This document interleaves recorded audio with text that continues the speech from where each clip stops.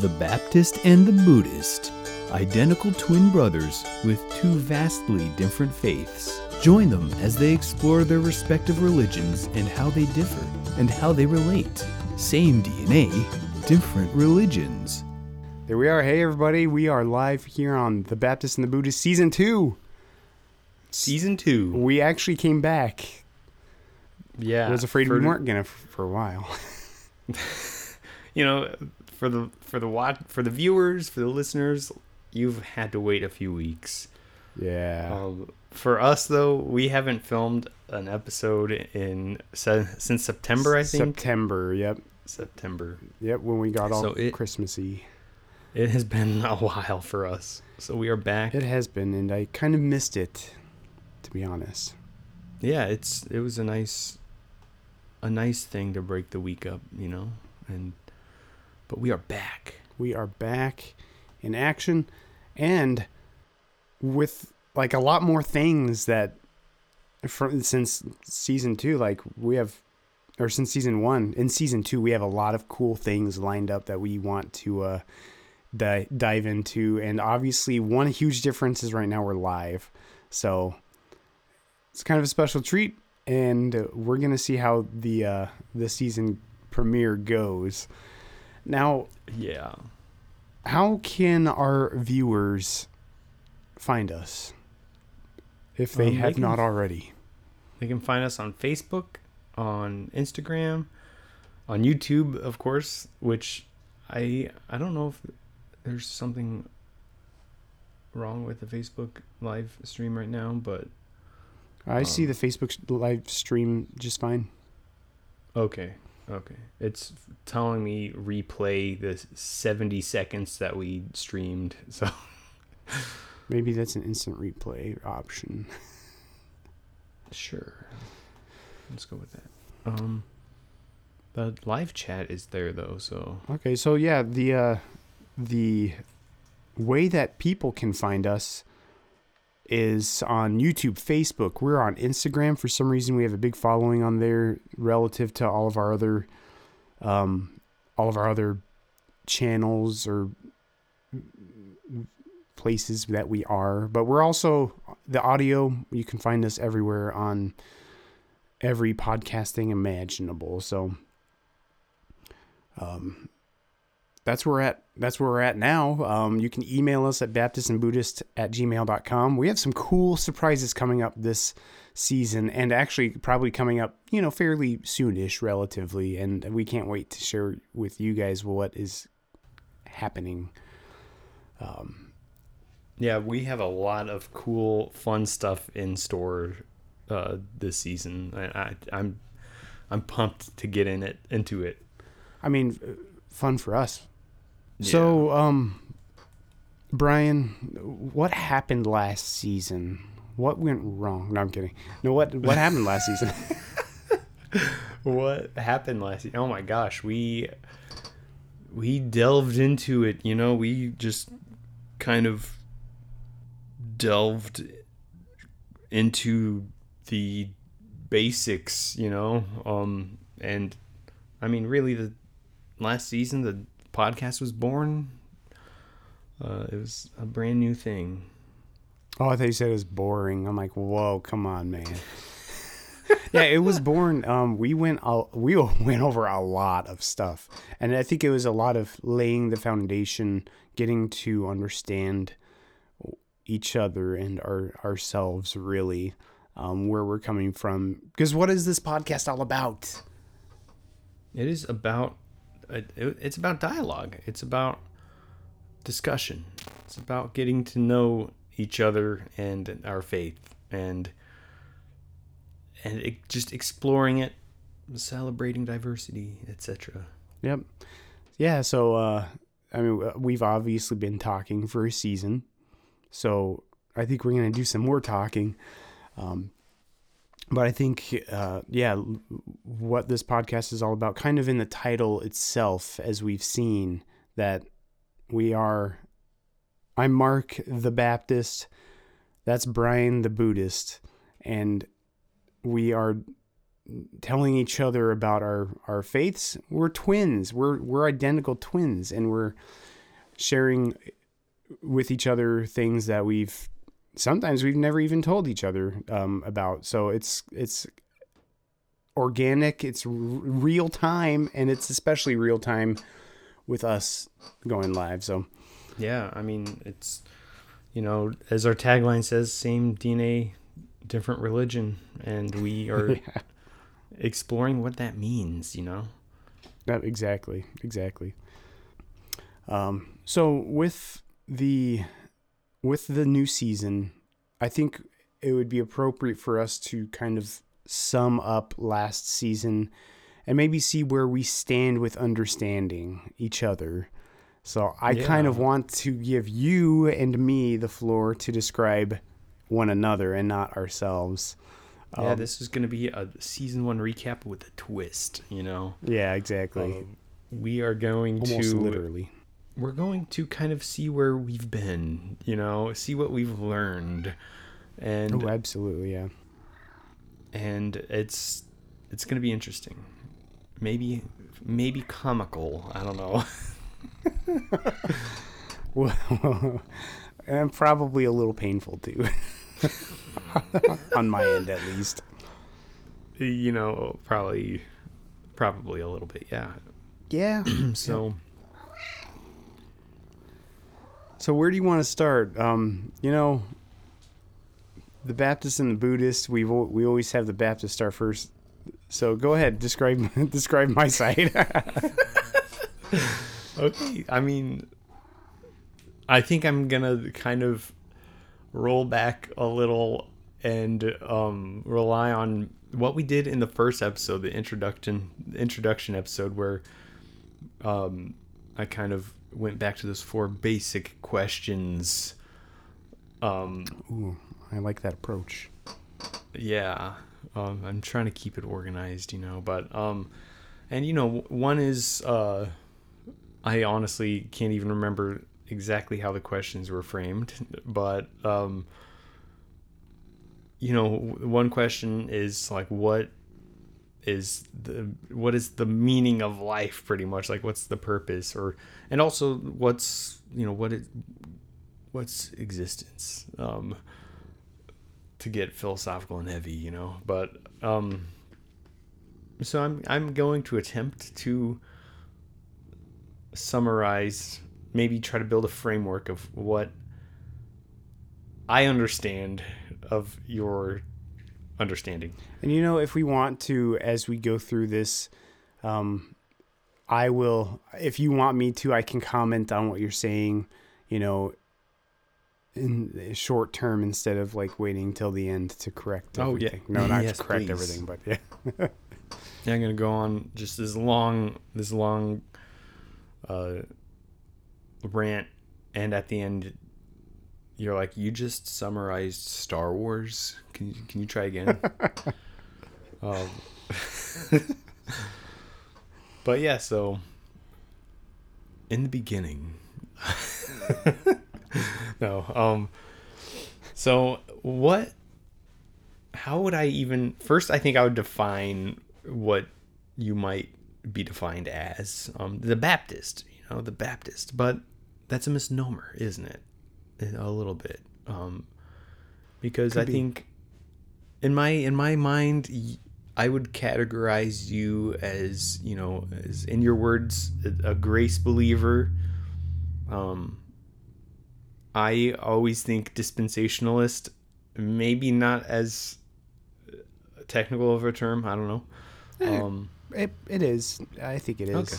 Yeah, dispensationalist is really like the approach to the Bible. Like a believer's approach to the Bible can be dispensational, and there are other approaches as well.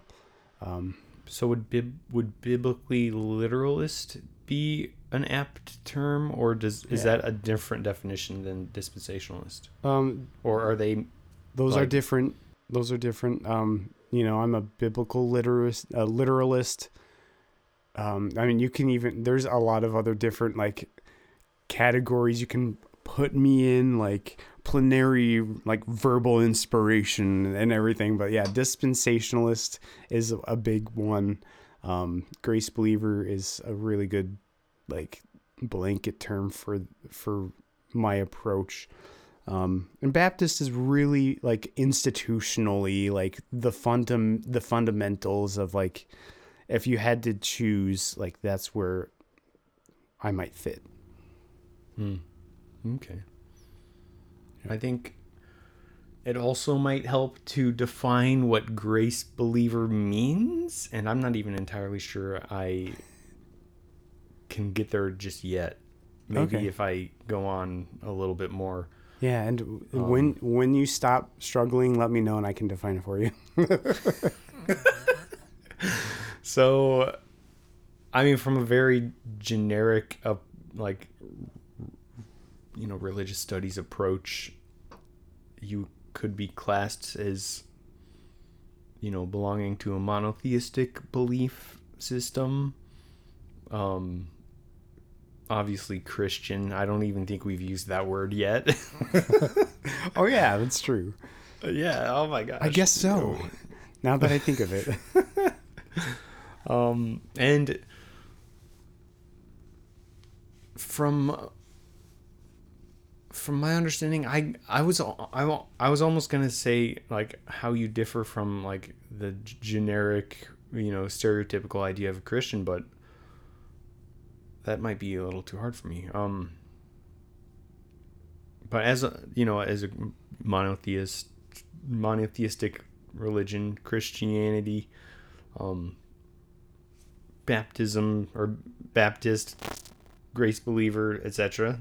You obviously believe in the Bible and the accounts the Bible holds, of a creator God and his, I don't know if you would call it his divine plan,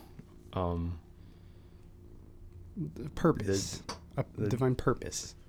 Yeah, I don't know, like, there's the a plan, temporal structure of his creation, maybe. Yeah, that's fair. And obviously the biggest pinnacle of Christianity is, like, the role Jesus plays in that. And Right. that kind of, I think that kind of really defines it and separates it from what, whatever else might occur in that kind of structure. Right. And from my understanding of your understanding, Jesus plays a role as kind of the, like, God's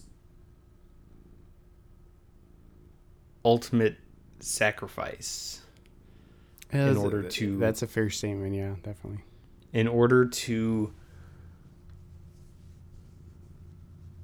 make up for the, like, mankind's inherent falling short of God's glory, or God's, Yeah, I mean, fill in the blank. yeah, you're. I think you're in the right. You're in the right realm, because all have come short of the glory of God. We don't. Mankind tries sometimes to exalt himself, and that pride that's really birthed from Lucifer has really just, in a term, I guess, that I don't know if I fully want to use, but, like, that has kind of infected the race of humans. So the race of maybe man. even say influenced. Yeah, that's probably a better term. Influenced, because really it was something that Lucifer had to sell, or had to recruit, or spread the word on, or spread his message. So yeah, all of those. Yep. Okay. I mean, that was a basic kind of description, I think. Okay. So from what you've heard about me, like, how would you define like me being a grace believer or like a dispensationalist? How does that differ from like other other realms of Christianity or other beliefs in Christianity? I know the biggest one that comes to mind first is the difference between the traditions of Christianity that are like works based, Yeah. and there's a lot. I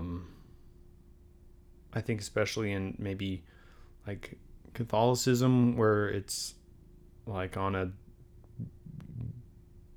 base to almost like a case to case basis of absolving your sins uh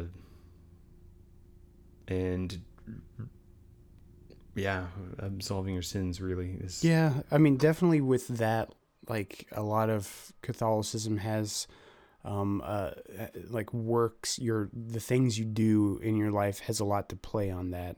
So like if you do something wrong, you should confess it like out loud to a practitioner or a priest, or whoever you're supposed to confess that to.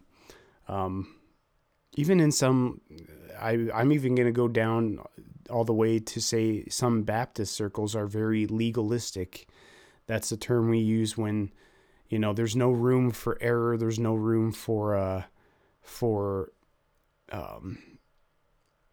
doing things apart from what they believe might be like right with God. So being very legalistic, like you can't do this, you can't wear this, you can't say this or whatever have you. Like, okay, we have a suit coat in the closet just in case you come without one to church or something. Like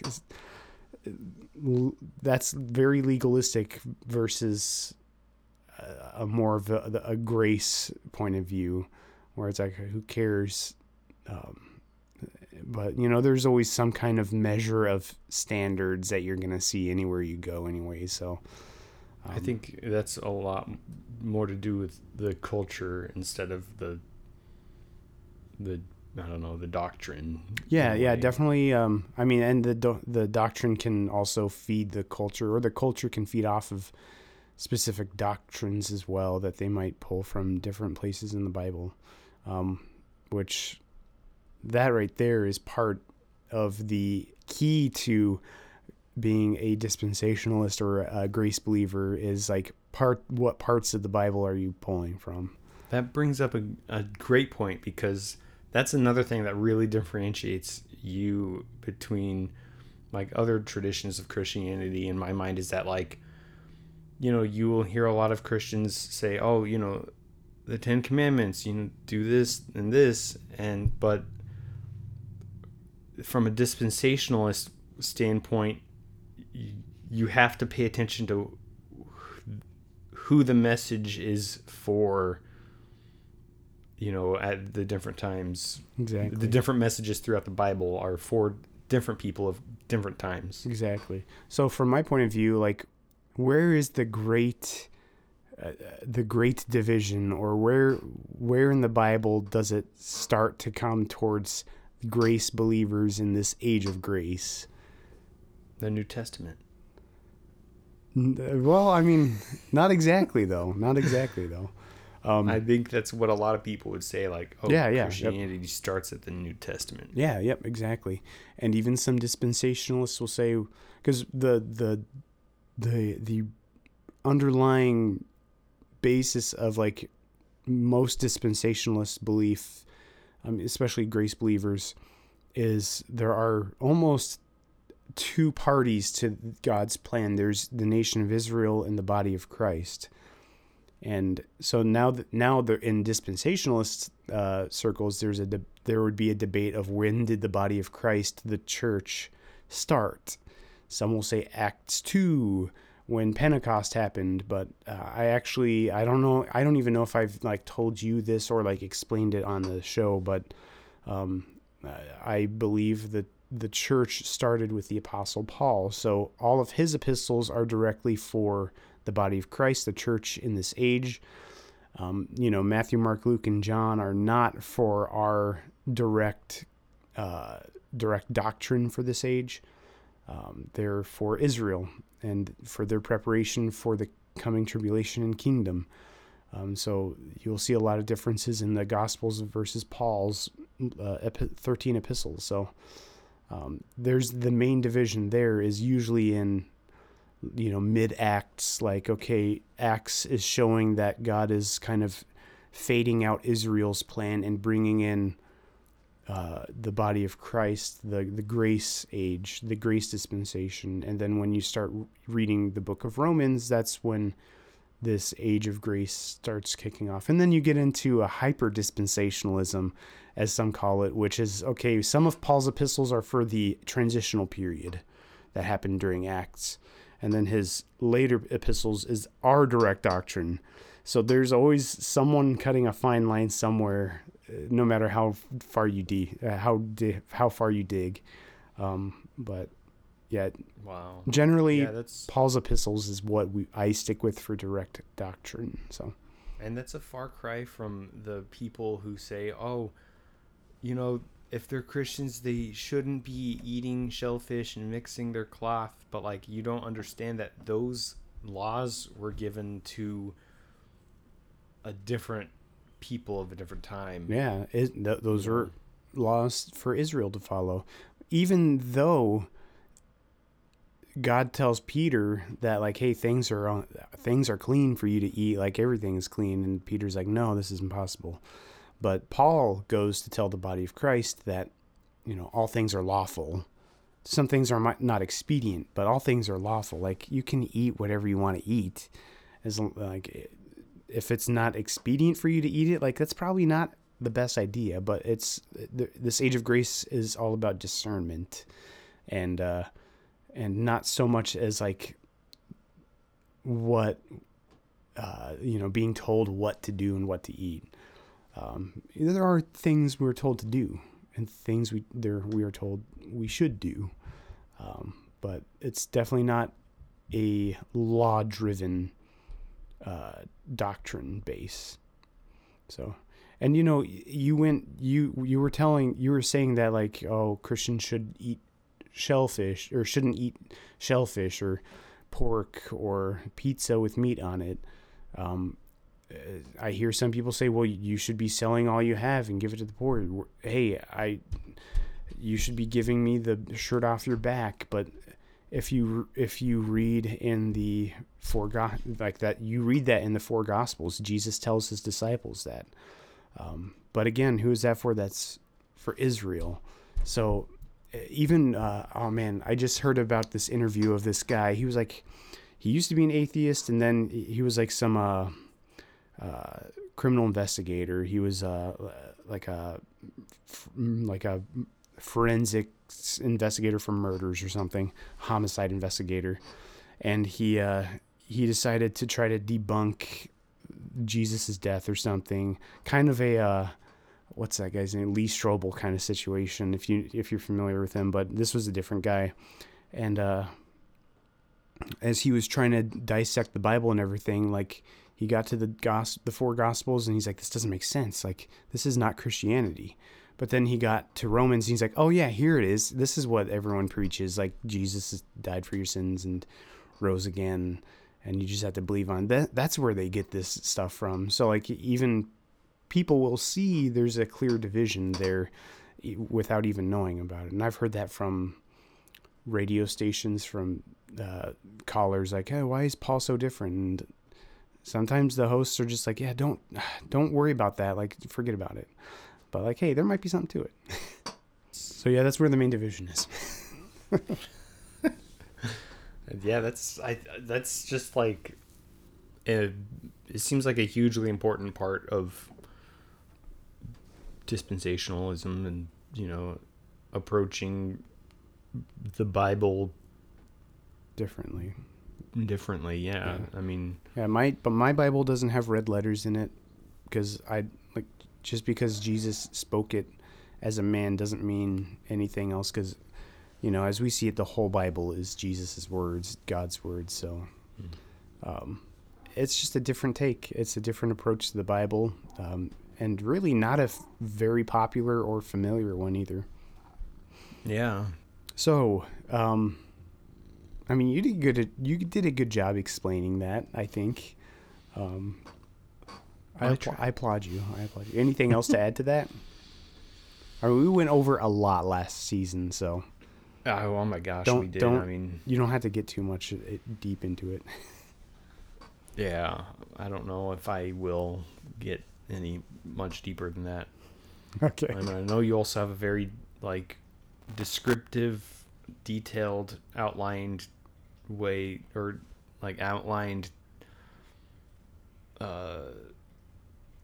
kind of path as to where the world will go, what will happen in the future, and I find that pretty interesting and fascinating. Yeah. How descriptive and detailed it gets. Yeah, with prophecy, we haven't done an episode on that stuff yet, and we will eventually. But it is very interesting because there are such minute details that are unmistakable. But then it's just vague enough where you question is this that thing? And a lot of people will be confused about the 7 trumpets are blowing, or the 7 vials are being broken, or whatever, or the tribulation's happening now, or some people think this is the kingdom of God right now, or the kingdom of heaven. So, it's a very interesting topic, and there's a lot to it, especially with future prophetical events. So, yeah, that's a good point. Yeah. Okay. And on the opposite, a detailed beginning. Yeah, I mean, you can get kind of detailed in that, and vagueness too. I mean, there's a lot to it that I've heard details drawn out, and I'm like, wow, I've never ever seen that before. And there's so much, because you read Genesis 1 and it's like, okay, that's it. But there are so many things to compare in the rest of the Bible that expounds on some of that. And it's like, whoa, that's crazy. I never would have even thought of that. And the Bible calls us to compare Scripture with Scripture, line upon line, precept upon precept. So when you do compare even phrases, phraseology of a certain passage, and you compare it to other passages, you find out a meaning oh, that means it's a judgment or something like that. Oh, that's the purpose of why they even put that in there. So it can be very detailed and vague at the same time too.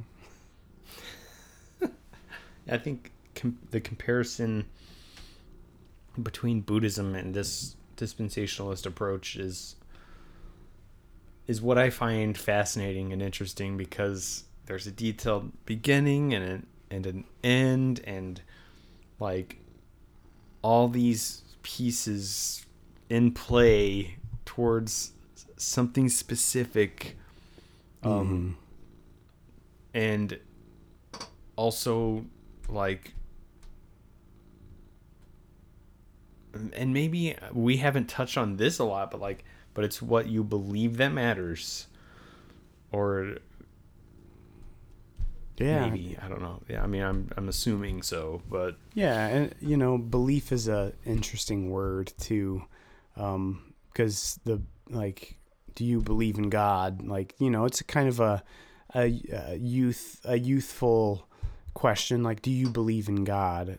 Do I believe he exists, or do I believe he can save all of mankind, or do I believe that he's a being? What's the question exactly? And the Bible says that the devils believe, the fallen angels that are part of that spiritual realm, it says they believe in God and tremble. So they believe he exists, but they're scared out of their mind. They don't want to go up against that power, even though they do. But there's just belief that's a pretty interesting term, but that definitely has something to say about where you end up. even with like performing sacrifices in the Old Testament law, like following those laws has an undertone of belief too. It's not just the action. So yeah, that's a I think that word right there too, I think would possibly contrast with Buddhism. Yeah, I think I just think a lot of, I mean, yeah, especially belief, especially in like a Christian respect, you don't find necessarily within Buddhism. Okay. And I mean, a lot of the ideas and approaches within Christianity and just within like a monotheistic faith in general doesn't transpose over to a Buddhist approach very well. Yeah, and I guess that's a good point for me to try to explain where you came from last season. Because as a Buddhist yourself, very generally, Buddhism looks at the role of existence as in a state of, to me, it almost seems like it's like kind of trapped in this cycle of suffering, like dukkha in the cycle of samsara, if I'm using those terms correctly.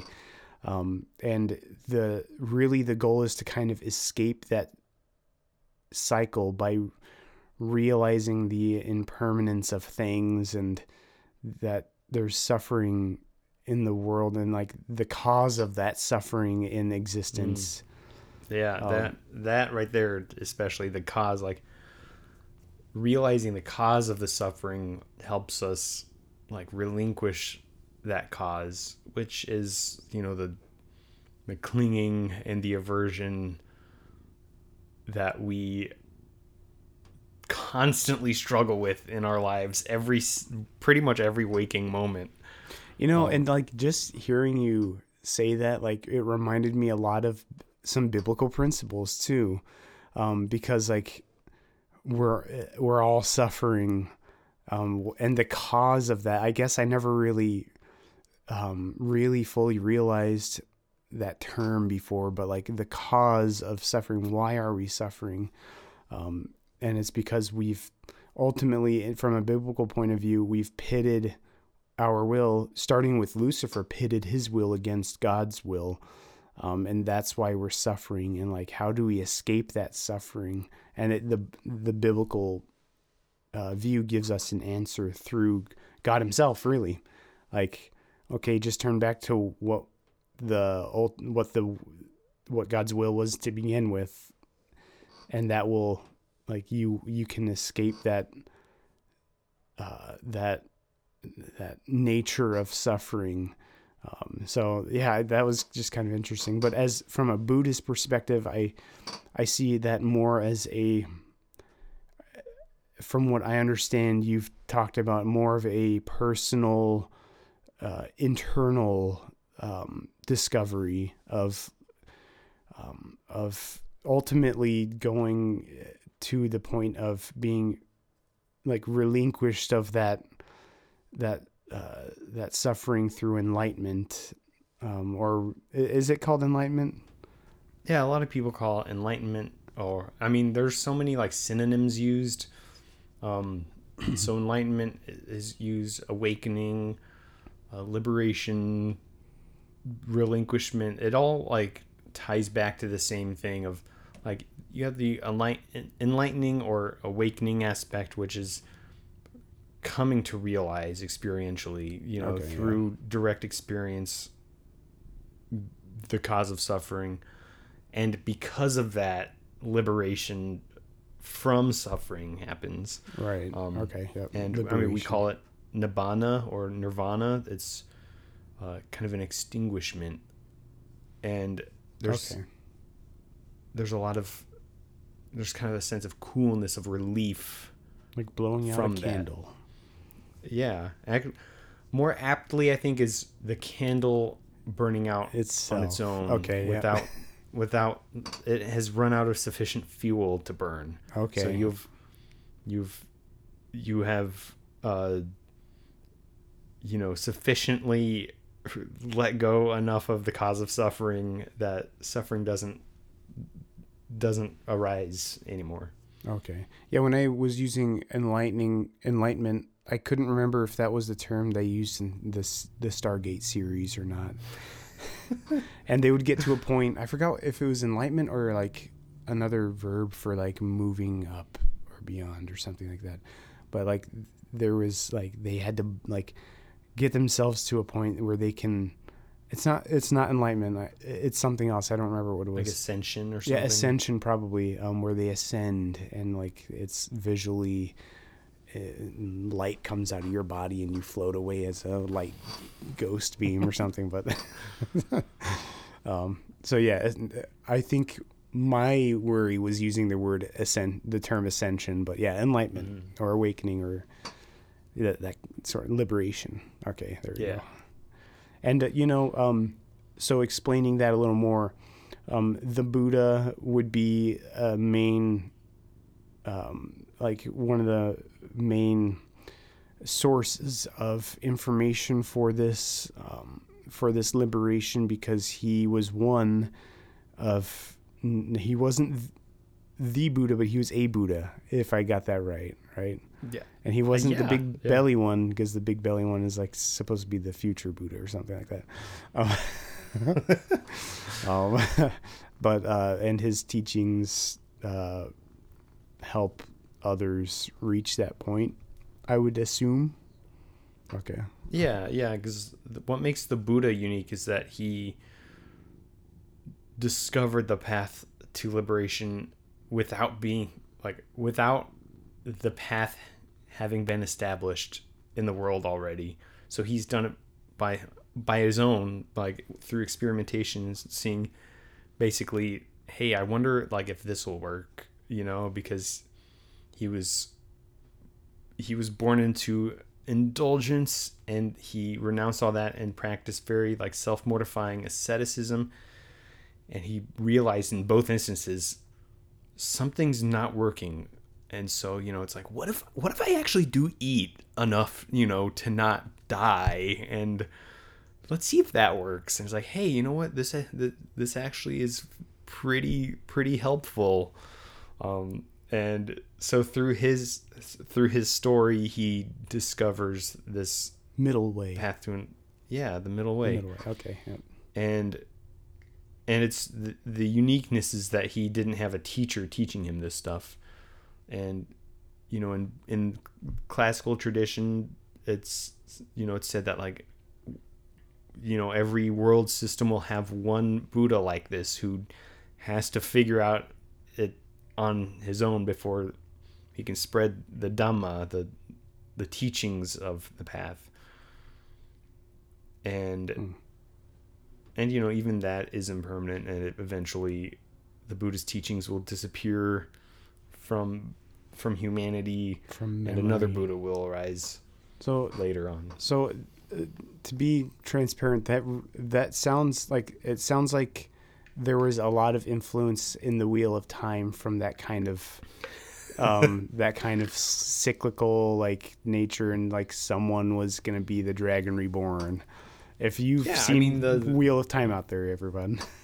Yeah, the Wheel of Time series by Robert Jordan and Brandon Sanderson was heavily inspired by Eastern philosophy, metaphysics, and mythology. Okay, I kind of thought so after learning all this stuff from you and then watching the series. I've never read the books, but like it's like this seems a lot like that cyclical nature. Yeah, the seven-spoked wheel or whatever.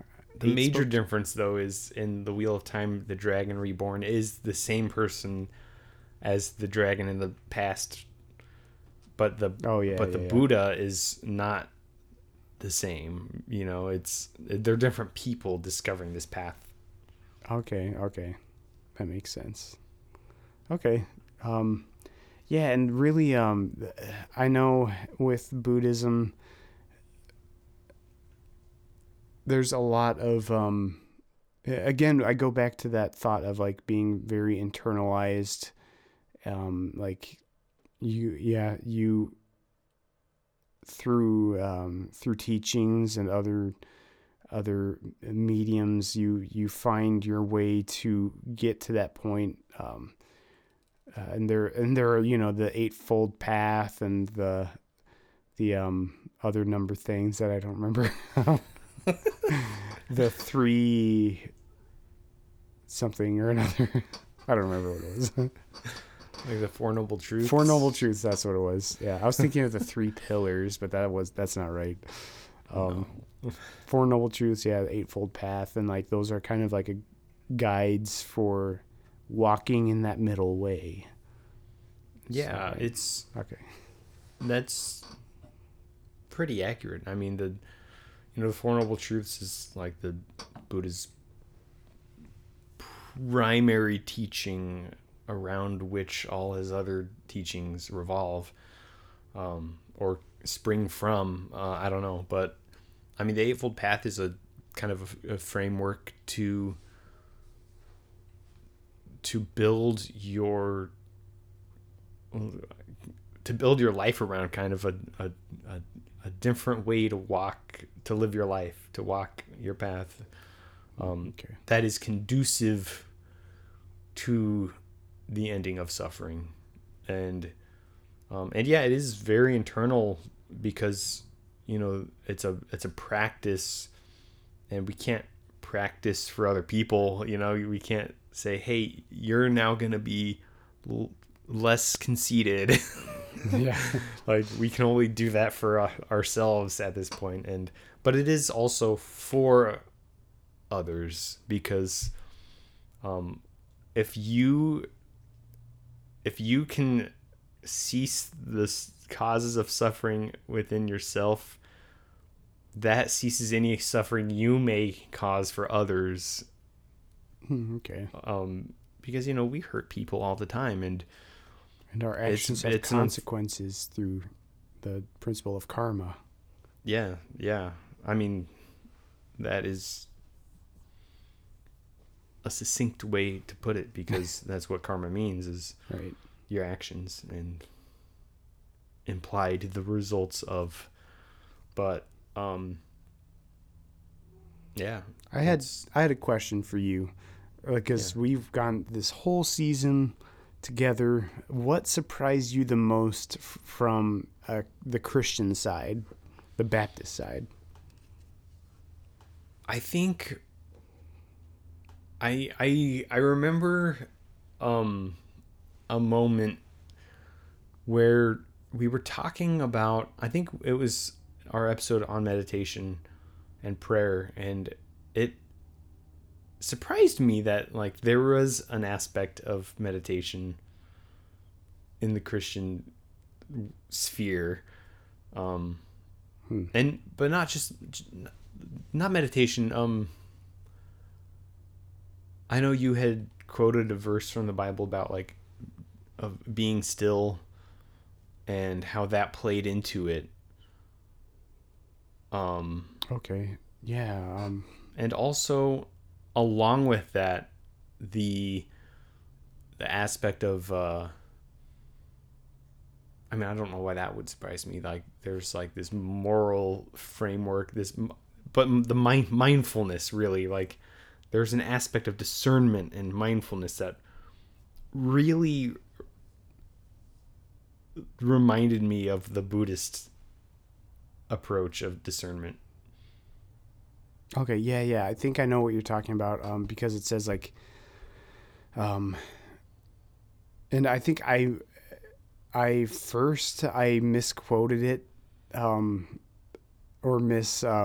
misparaphrased it, but yeah, I think I do remember what you were talking about, and how basically we're supposed to like mind our thoughts, and what's the word?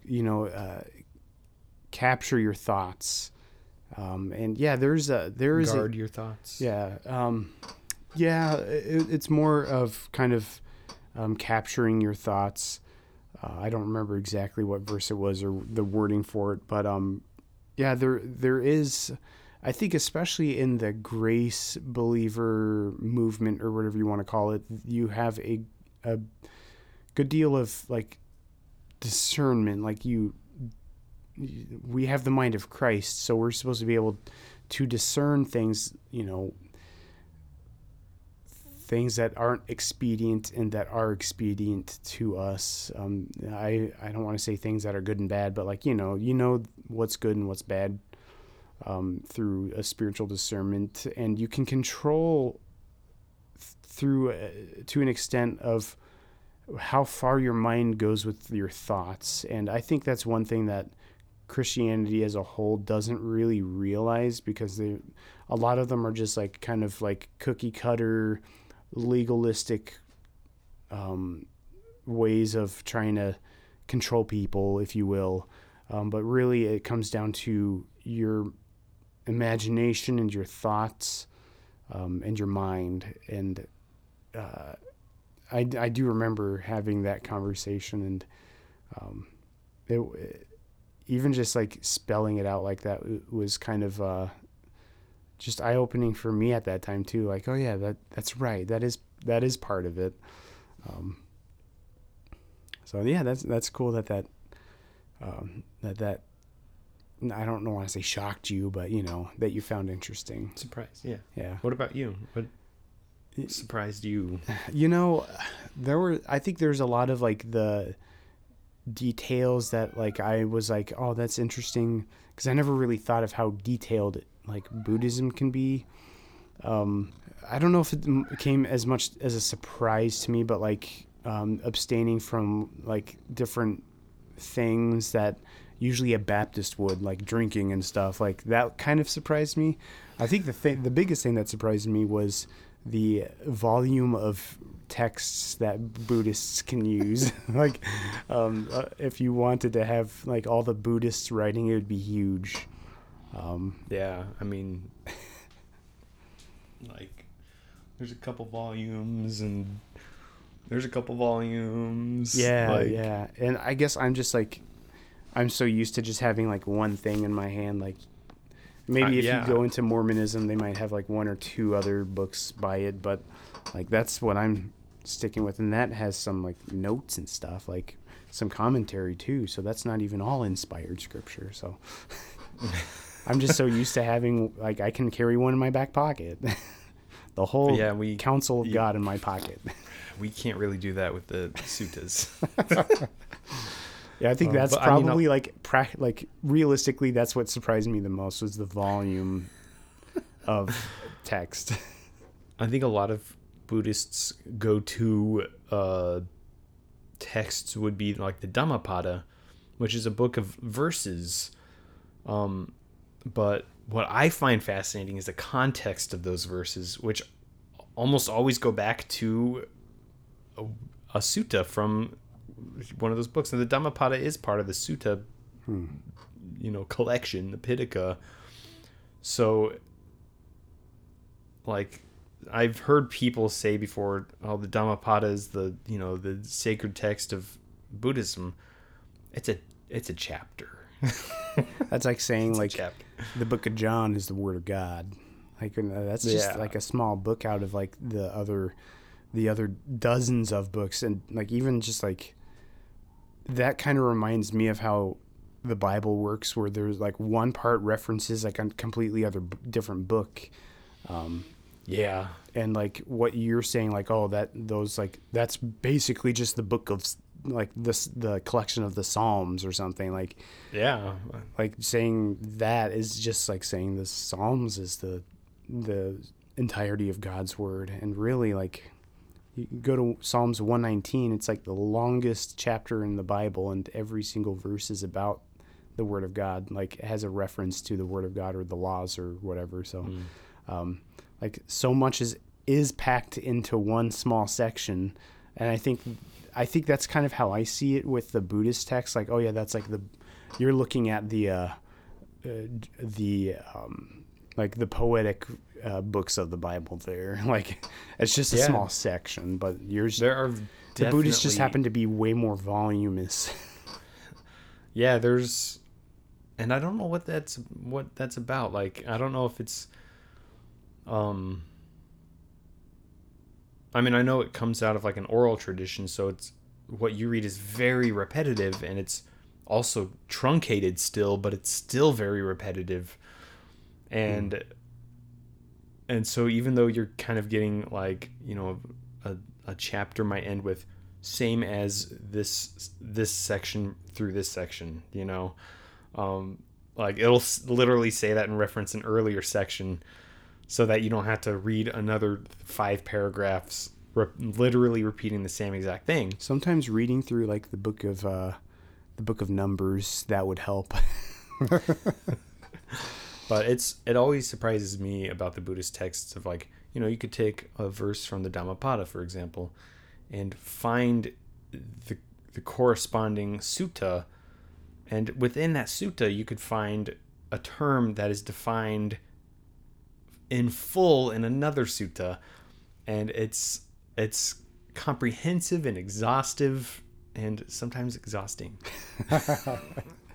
But it's also like, you read it, you can flip open to any sutta, and it's all talking about the same thing.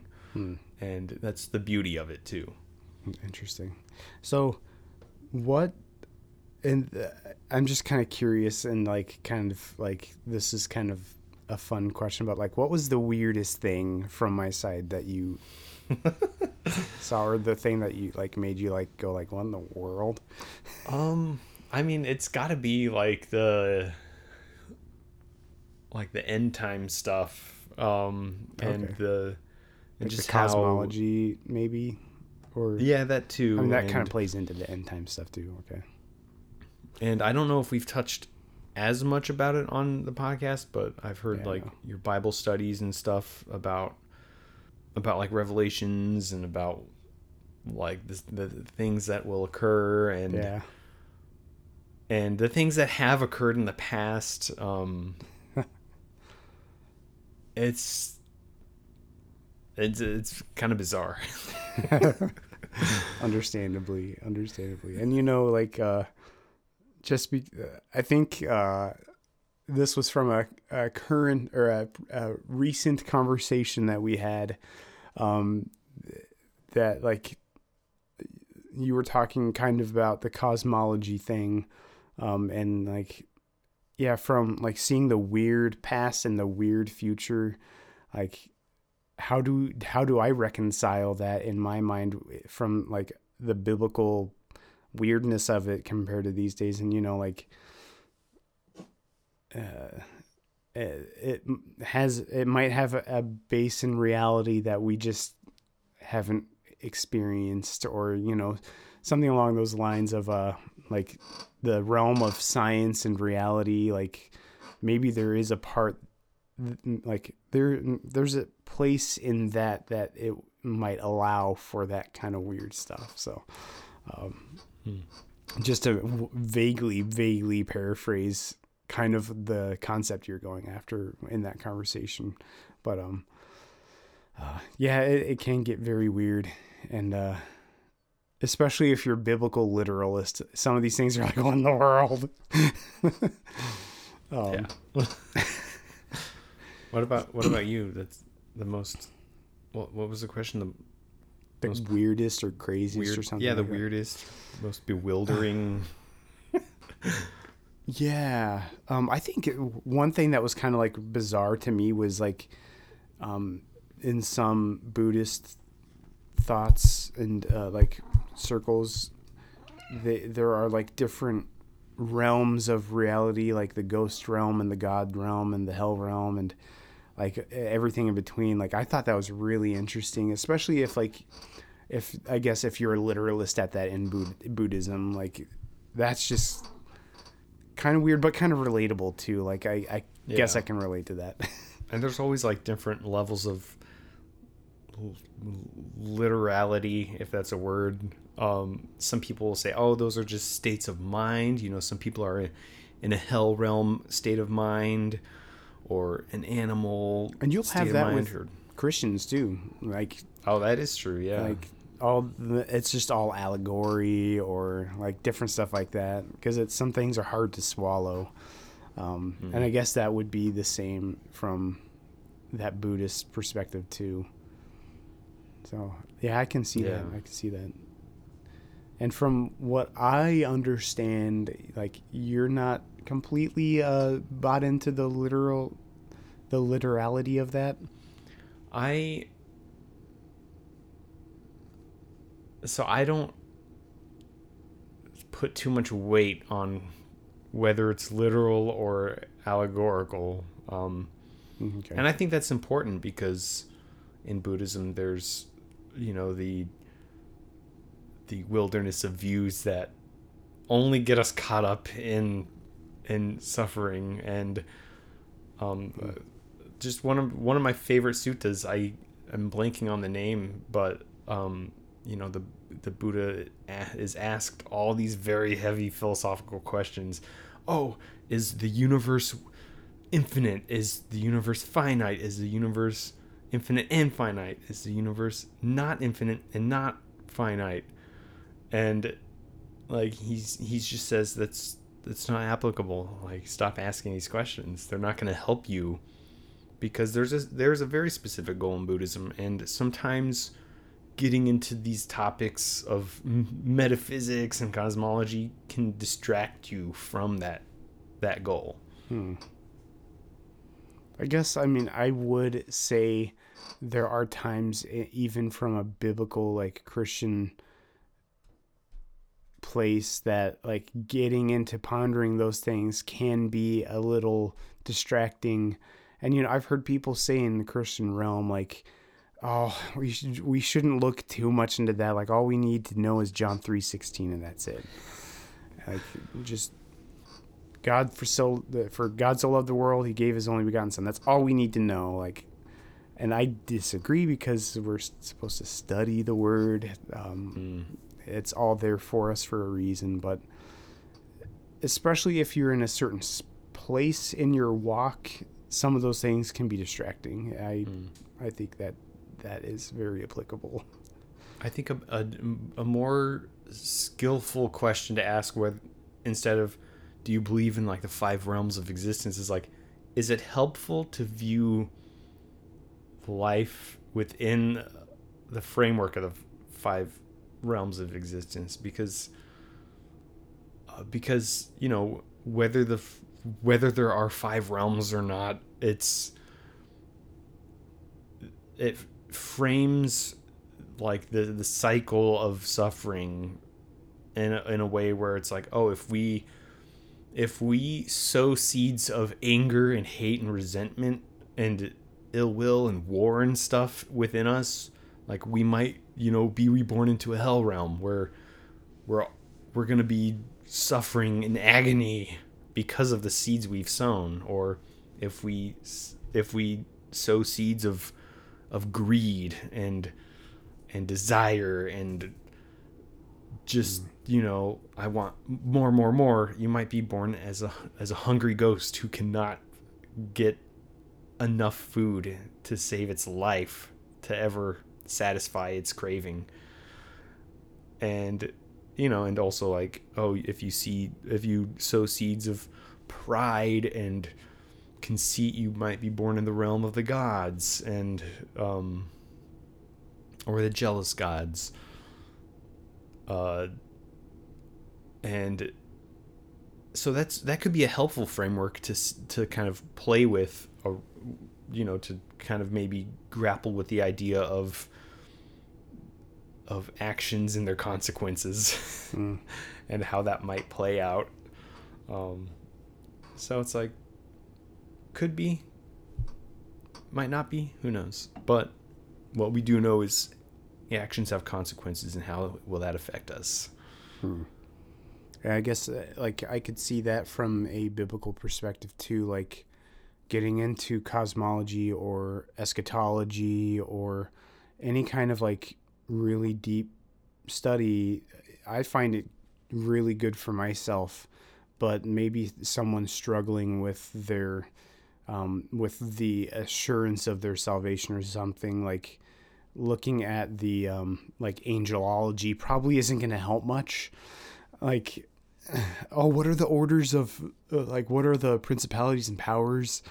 Like, who are the watchers? That's not going to help you understand like how the Holy Ghost seals you unto the day of redemption. So like if someone's struggling with something different, they probably shouldn't get into that. Like I used to do a Bible study of like biblical contradictions, and one person that attended like I just don't see the point of us doing this. Like they didn't really appreciate it, and maybe they didn't need it or didn't want it. Some people find that stuff fun. Some people are apologists for a reason. They want to find answers and defend like biblical truth from the Bible and from like with external sources and stuff. Like some people like doing that. Some people don't like doing that. So I think sometimes it's really a preference. But I do see a point where it is important to understand prophecy and like where things are going, because there is a reason behind it. Like the why is important too. So I can see from both sides, definitely. Yeah, I think there's a wisdom in like discernment. Yeah, I mean, it's definitely a discernment of meeting yourself where you are, kind of. Yeah. And it happens in Buddhism too. Some people might not really feel comfortable with the concepts of not self. And so, and the Buddha even taught in this fashion where he would meet people of his time and he wouldn't just dump all this information about, escape the cycle of samsara, like realize the illusion of self, do it now. But instead he would be like, oh, you could like practice these skillful things and be reborn into a better realm. And it kind of eased them into these teachings. Take and baby steps. Yeah, because it's not just black and white. It's not like, oh, either strive for enlightenment or suffer endlessly. It's like you can actually do things in your day-to-day life that will progressively help you. And ultimately, if you're really determined, liberate yourself. Yeah. But it's not just either or. Paul talks about, babes in Christ, like needing milk. Like, don't give them meat yet or they'll choke and die. Like, I'm just paraphrasing and giving it a little principle behind it. But, like, yeah, some people just need milk. Some people are hungry for the meat and, like, they're ready for it. So, baby steps. Yeah, I mean, sometimes it's baby patience. Steps. Patience is a virtue, and in Buddhism, it's much more. There's a much larger time span for patience, because a lot of traditions are like, well, congratulations, you found the Dhamma, but it's not going to be in this lifetime. Like you're not going to reach liberation in this lifetime. Like it's going to be a while.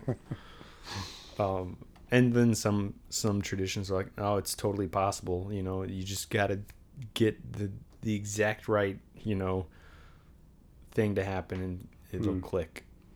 Patience is a good topic. Patience is a good topic. Yeah. Like maybe if we run out of topics, that would be good. Like patience and long suffering. It's a good topic. Oh yeah. Oh my gosh, that would be a great topic. Yeah. Just wait.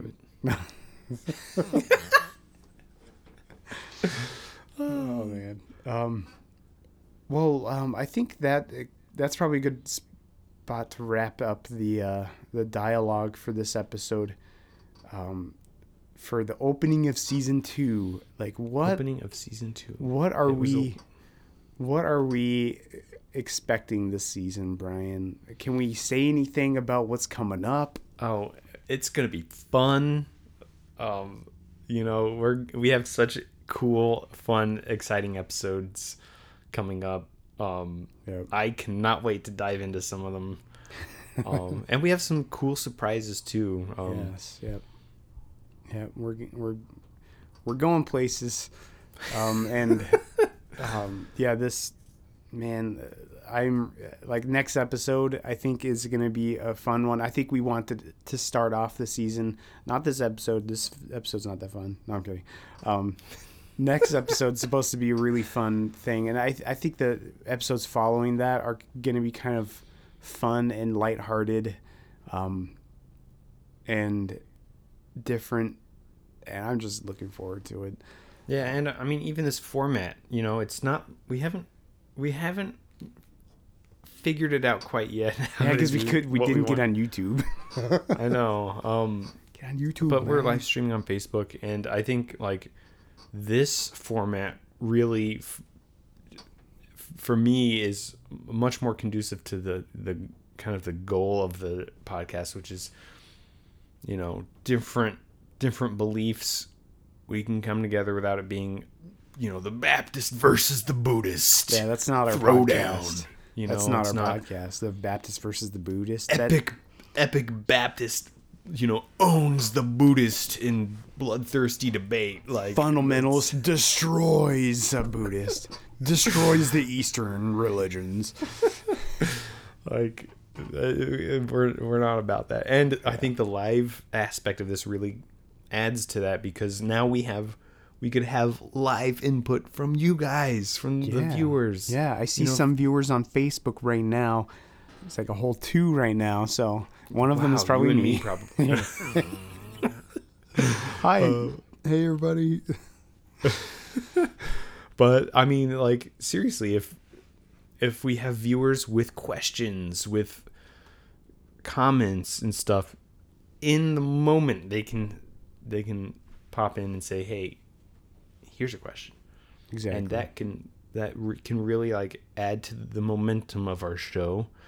And we want you guys to be included. We want that interaction. Exactly.